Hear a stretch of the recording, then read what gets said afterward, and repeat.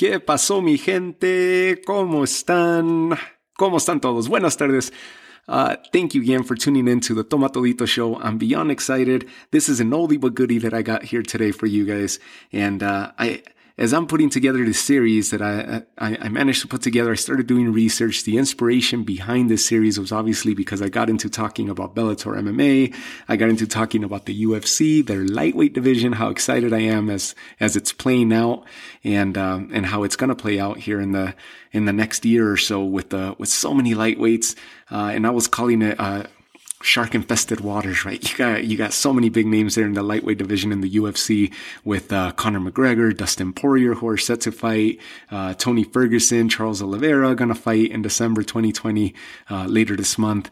You got Justin Gaethje, you got Michael Chandler, who just signed over from Bellator. You got Dan Hooker. Who else do you got? Paul Felder. Dos Anjos is out there. You name it, right? They got really good names, and it's an exciting division. Then I got into talking about Bellator, and then, out of respect to the fight game, out of respect to you, the fight fan, and the MMA fan, I had to give notoriety and give a shout out to the other organizations that are doing their thing. The last thing I want is for anybody to think that I'm biased, because I'm watching these other organizations as well, constantly, and to not even mention them and just be biased towards Bellator or UFC would be completely absurd and moronic of my part, right? There's a lot of organizations that are doing big things, and they have something unique that they're offering to the landscape of the fight game, whether it's MMA related or boxing related or a form of, but they've been doing big things, and good for them, right? And if I could bring them a little bit more notoriety, if it's an organization that you never heard of before until you heard it here, then great. Hopefully it builds some interest within you, and you go click on their website, you keep an eye out for their next event, you support them, you check them out, and that's great. Then the purpose was well served, right? So that'll make me happy. Today, the oldie but goodie that I'm mentioning is one that if you haven't heard about this, I'm sure you have, but if you haven't heard about this organization, they're still going, they're still kicking. And I got excited to see, because it's something that I thought of years past that I was so into. And I'm talking maybe 16, 17 years ago, if not more, that I caught wind of this organization, and I was really big into it. I used to tune into it and watch it, and they're still going around. So I started doing some research about them. And of course, I'm speaking about none other than the Tough Man Contest. And right away, when you think Tough Man, you think of Butterbean, Eric Butterbean Esch. And yes, he put him on the map, right? So the Tough Man Contest, of course, let's dive in and let's check them out. They were established in 1979 by boxing promoter Art Dorr, and Art Dorr, of course, based out of Bay City, Michigan.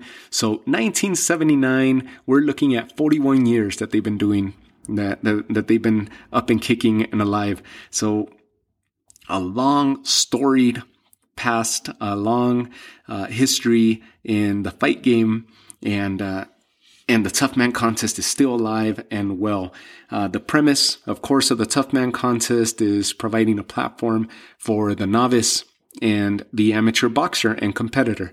So a lot of times you would see them go into arenas, and you would have your construction worker fighting a delivery guy, or, like that. It was always, when they would announce them, it was always like the UPS delivery driver versus the construction worker, or so forth. And that was in the early 2000s that I recall watching the Tough Man Contest. And then you would have your boxers or your amateur boxers. Now, one of the rules that they have there, as I was reading on their website, and I was like, what is it? What's the premise? What's the qualifying premise for Tough Man? Because I always used to think that they were just picking people off the crowd, and maybe it was a case in some of the events, but I know that there has to be a standard, right, that they had to set. So one of the things that they said on there is that the competitors may not have more than 5 sanctioned wins within the previous 5 years from the date that they are looking to compete in. So, if they're a boxer, maybe they were fighting at one point and they retired.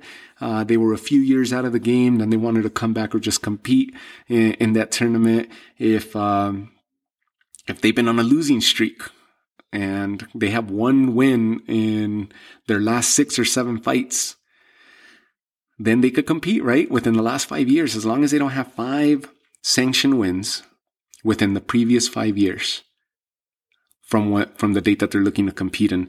So that's how we would see some big names compete and go through the Tough Man contest. They normally abide by the rules and regulations depending on the particular state in which they're holding their event. And most of the rules that they usually abide by are the standard amateur boxing rules.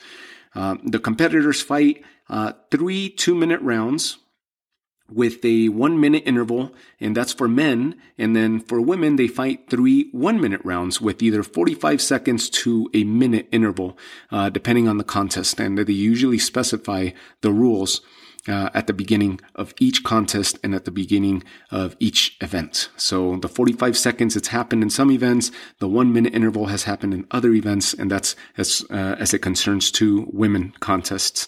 For men, pretty standard. 3 2-minute rounds. They wear 16-ounce gloves and protective headgear, and that's for everybody. The popularity, as I was mentioning, they hit their highest peak in the early 2000s, and it was actually between 2000 and 2004 from the research that I pulled. 2000 to 2004, and I recall seeing them on the FX networks. They also have regular Fox cable TV that used to air their events on. I'm sure there's a multitude of networks that used to air these depending on the region in which you find yourself in. But the FX network is where I used to catch the Tough Man contest early 2000s. And it was a weekly show. So I believe, if I remember correctly, it used to be on Tuesdays. I'm not too sure. I don't know if my memory's failing me, but I think on Tuesdays is when I used to tune into FX and watch it, usually like at 10 o'clock at night or something like that. Their next event, they're not done. Like I said, they have a long history in the fight game, a long storied past. Their next event is coming up January of 2021. Some of the more notable names, Butterbean, obviously, I mentioned at the top, because when I think Tough Man, I recall the Butterbean matches. But some of the more notable names, aside from Butterbean, Mr. T has competed in the Tough Man contest. Mr. T, of course, with the A-Team, right? The fame from dating back to the 80s and the A-Team. Tommy Morrison, if you recall Tommy Morrison, Rocky V, Tommy Gunn in that movie, right? But Tommy Morrison, of course, he has his fame from the 90s boxing, late 80s and early 90s. And they were always thinking that he was going to get to fight Tyson because he was just putting opponents out, right? Just turning lights out. And he was a very powerful puncher, and he had his heyday, right? Tommy Morrison. So he competed through a Tough Man contest. Joe Schilling, famous MMA fighter, famous MMA coach. He has a big camp, Joe Schilling. Grady Brewer, if you recall, Grady Brewer was one of the boxers from the Contender series. Sugar Ray Leonard and that venture that Sugar Ray Leonard and Sylvester Stallone had, the Contender series, where you saw Peter Manfredo go through the Contender series. You had Sergio Mora compete in that Contender series.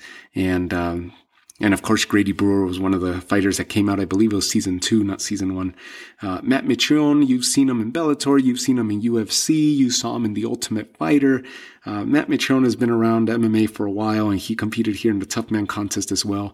Matt Serra, Dana White's buddy, he's one of the co-hosts of Dana White Looking for a Fight, and has a very famous podcast, his radio show, and now he's a trainer. You see him in the camp with Adam New Jersey, and he commentates fights, and obviously a storied history in the UFC, famous fights against GSP.